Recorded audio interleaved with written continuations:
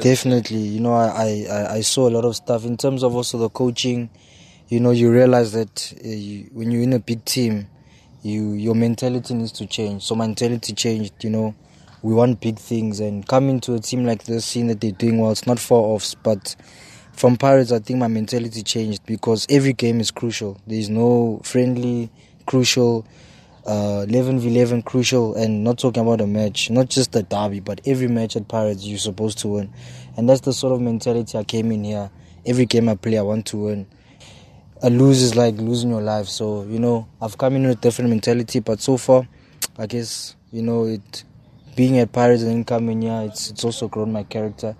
You're not playing and then you come here, you have to be strong. So, it showed that I'm a stronger person because I wasn't playing.